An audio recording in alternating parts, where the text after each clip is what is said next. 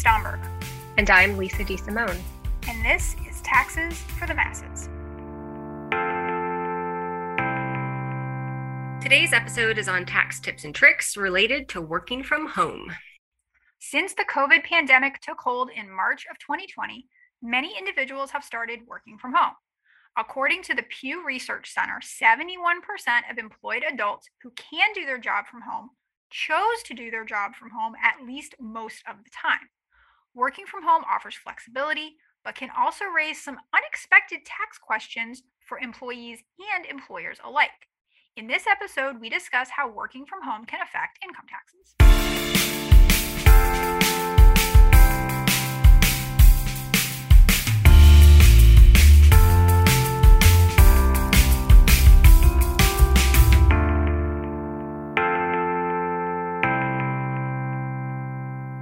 Hello, Lisa.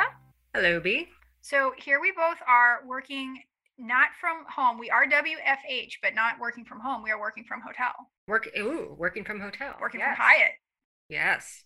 More than 2 years after COVID hit the U.S. That's true. After 2 years of COVID, we both left home and moved in with each other in the Hyatt in a completely different city. We've been here ever since.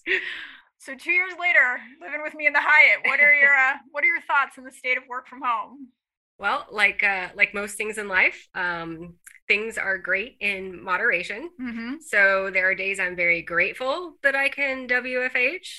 And then there are days when I have absolutely no reason to be in the office other than an overwhelming desire to get the hell out of my house. You're going to get the H out of your H. Get the H out of my H. Well, tax time is creeping up. It is going to be upon us soon, and we're going to talk about today. Work from home has some tax implications that maybe not everybody is aware of. And this is especially true given some changes that happened in 2017 with the Tax Cuts and Jobs Act, and given some, shall we say, unprecedented steps that companies are taking to help employees be productive while working from home and, to pat them on the back and make them feel valued. We all want to feel valued. So let's start with that. Let's start with things that employers are doing to help with productivity. One of the most popular examples was Apple, which mentioned in December of 2021 that they were delaying plans to bring workers back into the office and giving $1,000 to employees to help them set up a home workspace.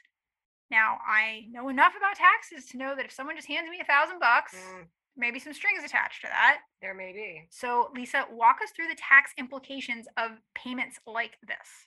Sure. And the first thing that I'm going to say is it depends. Why? Why are you so difficult? First of all, I'm not difficult. I'm challenging. You are. Okay. And second, it's not me. It's taxes. Do not besmirch taxes. They're also not difficult. I'm not saying they're difficult. I'm saying they're complex and intriguing, just like you. Okay, get on with it. All right, talking about Apple's arrangement specifically, that $1,000 would very likely be taxable income to the employee and deductible for Apple. And that's because Apple is saying employees can use the money, quote, as they see fit. So there's no requirement that the equipment purchased would be used solely for work. And technically, there's actually no requirement that it be used for equipment at all. If I wanted to spend that $1,000 on, say, joggers and houseplants, I could do that. I'm free to do with that $1,000 what I want. Some news outlets actually characterize the $1,000 as a work from home, quote, bonus, and I think that's probably the best characterization. And it keeps things a little bit simple because bonuses are straight up taxable income to employees. They generate tax deductions for employers, even if they have some fancy descriptor around them about helping you with your home workspace. Exactly. The takeaway here is that when spending, employees want to consider their after-tax cash flow of this bonus.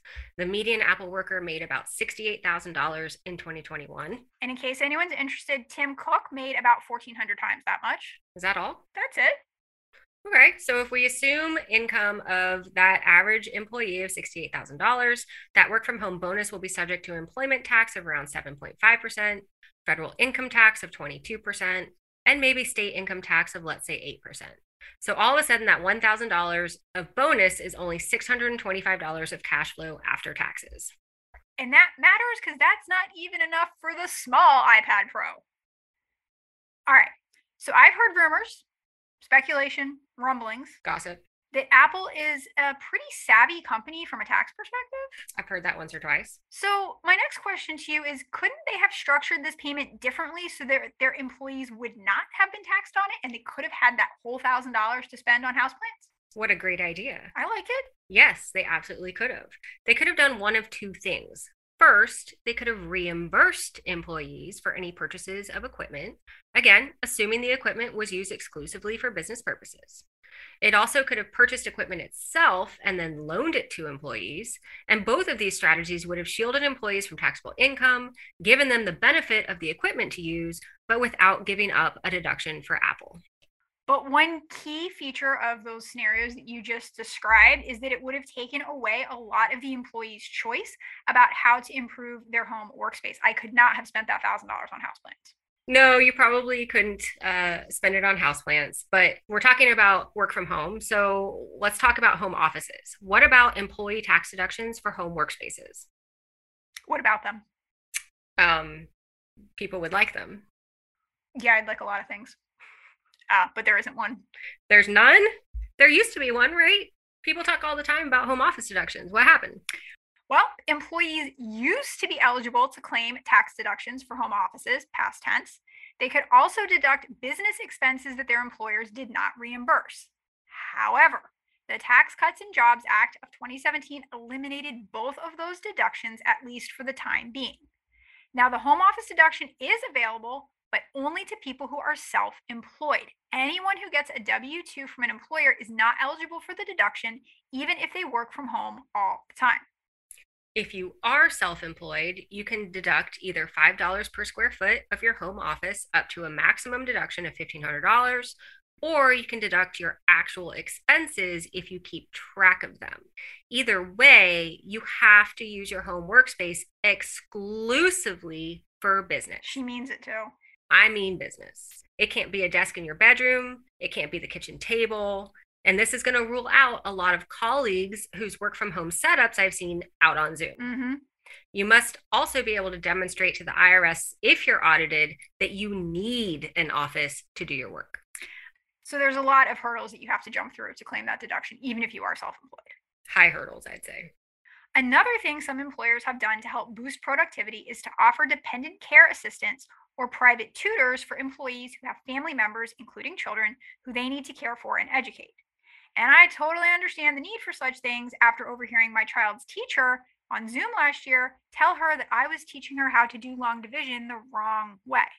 What is the wrong way to do long division? As far as I'm concerned, there's no wrong way to eat a Reese's, but apparently there is a wrong way to divide. I don't know, whatever. Sounds like fuzzy math to me. Let's assume your employer paid for a private tutor or teacher while schools were shut down. Any amounts you received would probably be taxable. The tax law does allow employers to offer non-taxable education benefits to employees, but not to their children or other dependents. Okay, depressing. What about dependent care? Oh, you're in luck. Employees can generally exclude up to $5,000 of dependent care received every year, and the American Rescue Plan expanded that amount to $10,500 for 2021. Thanks, Congress, for small favors. They can pass bills. It's a miracle.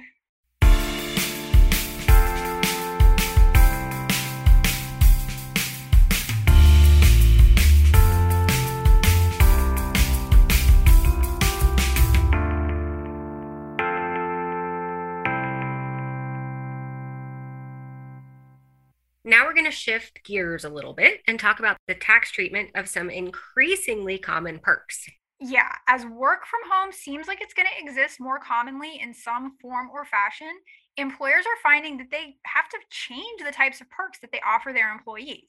Yep, old-fashioned staples like free dry clean or parking, donuts and bagels on Fridays, even in-office gyms aren't super useful if your employees aren't, coming into the office. Or if they aren't wearing clothes that require dry cleaning, like joggers.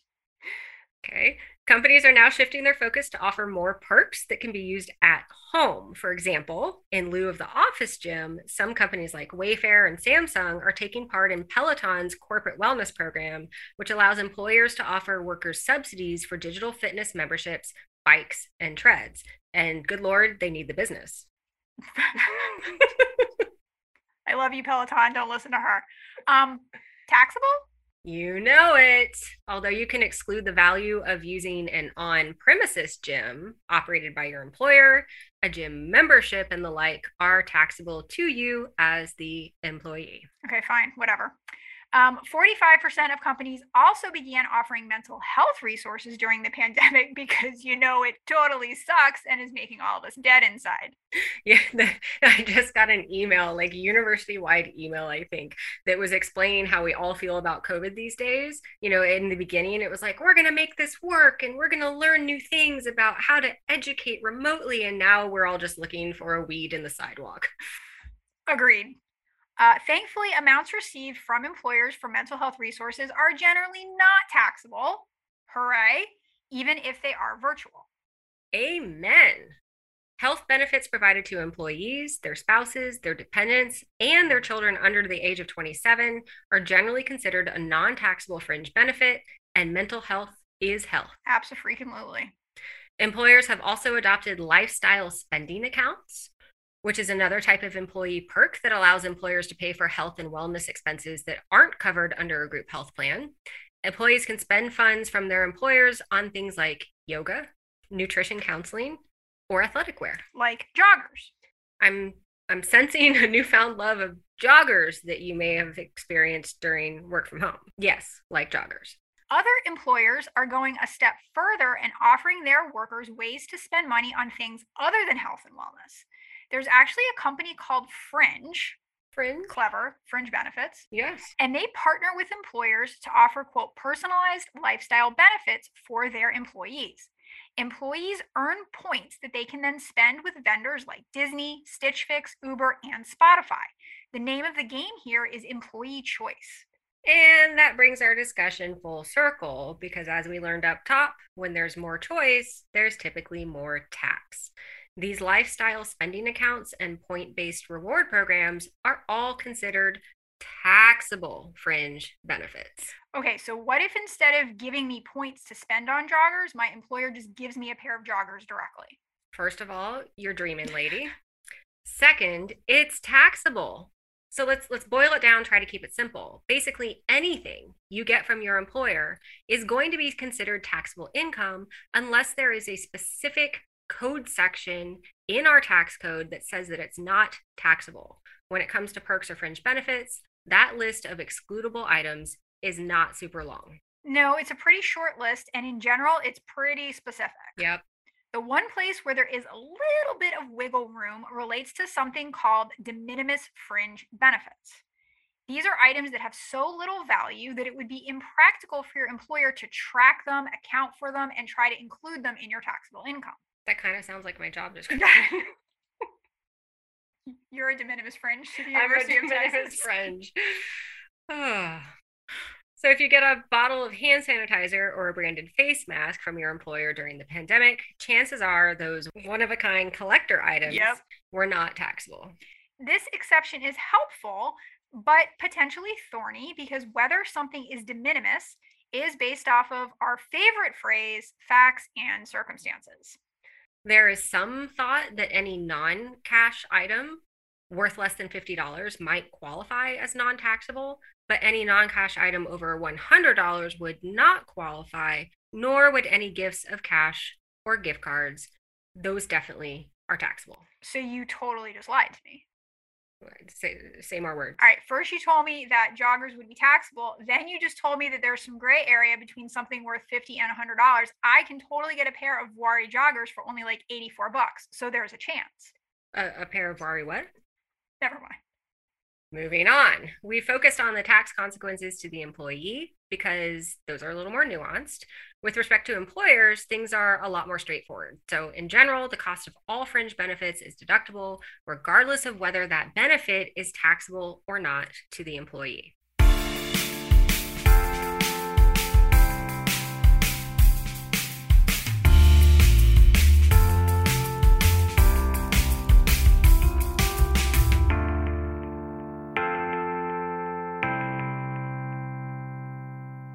Time for some more good, bad, and ugly of working from home, and I can actually see some good here. Let me guess, wearing joggers. Well played. Yes. But also, like joggers, flexibility and ease. Ah, well done. That Pew Research Center study found that most people feel it is at least somewhat easy to meet deadlines, get their work done without interruptions, and feel motivated to do their work all while working from home. Kudos to these people, but clearly they don't have kids or Netflix subscriptions. Or non-working spouses. True, but that's fine. I agree from a non-tax perspective, work from home is usually pretty great, except for, the kids and spouses and whatnot.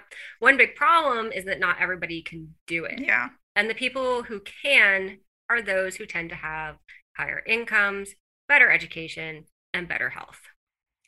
That's not great. So thinking about taxes specifically, though, what is the bad that you see here? I'd have to say it's the complexity. As we've just shown, there's not one nice, neat set of rules for how things are taxed when employees work from home. And so the best case scenario is that workers could be blindsided by tax, right? Go back to that 1,000 bonus that we talked about from the beginning that only leaves you with a little over $600 to spend. So the worst case scenario is you do something wrong on your taxes and wind up having to deal with an audit and paying more tax. Well, maybe the worst case scenario is that you have a question about how to treat something for tax purposes, and there's no one at the IRS to answer your question. Oh, truth. Yeah, there are plenty of stories about that these days, but that I think is a topic of an entire new episode. If I may try to add a bit of hope to this conversation. Who are you and what have you done with my work wife? Ignoring that comment, one good thing for those who are employed is that a lot of the burden of determining what is taxable or not falls to your employer. There are some pretty substantial financial penalties if an employer files a W-2 with the IRS that's wrong. So most companies are really tuned into what is taxable and what is not. And the good news is for employees, you can trust that number on your W-2. That is a glimmer of hope for employees, but self-employed employees are screwed. They are. Sorry to all the self-employed people out there. And now we'll just charge on ahead to the ugly. I'd have to say it feels like the tax code doesn't, let's say, evolve as quickly as the business world. And possibly the understatement of this show so far. Okay, all right, I'll take that. And that's frustrating, but not only is it frustrating, it can create some pretty odd discrepancies. I agree with all of that. It does not evolve quickly enough. It can't be when we're all locked in our current bipartisan standoff over everything. No. It's also probably true that some of the rules we have now are the result of lobbying from some pretty narrow special interest groups. But either way, things should probably be a little more fluid. So as an example, I really struggle to see why an on-site gym at your employer is so different from reimbursing your employee for a gym membership. One's taxable, one is not. What gives? Yeah, that's a great example. And I like the example you gave for a couple reasons. First, they're two very close things. It doesn't seem like it should matter where you're working out. And that's another good one because that's something that is actually good for your employees' health, which if we got people to do things that were better for their health might actually reduce healthcare costs broadly and save the government money. I know I'm talking crazy here. And allow us to allow more tax benefits or reduce rates. Yes, absolutely.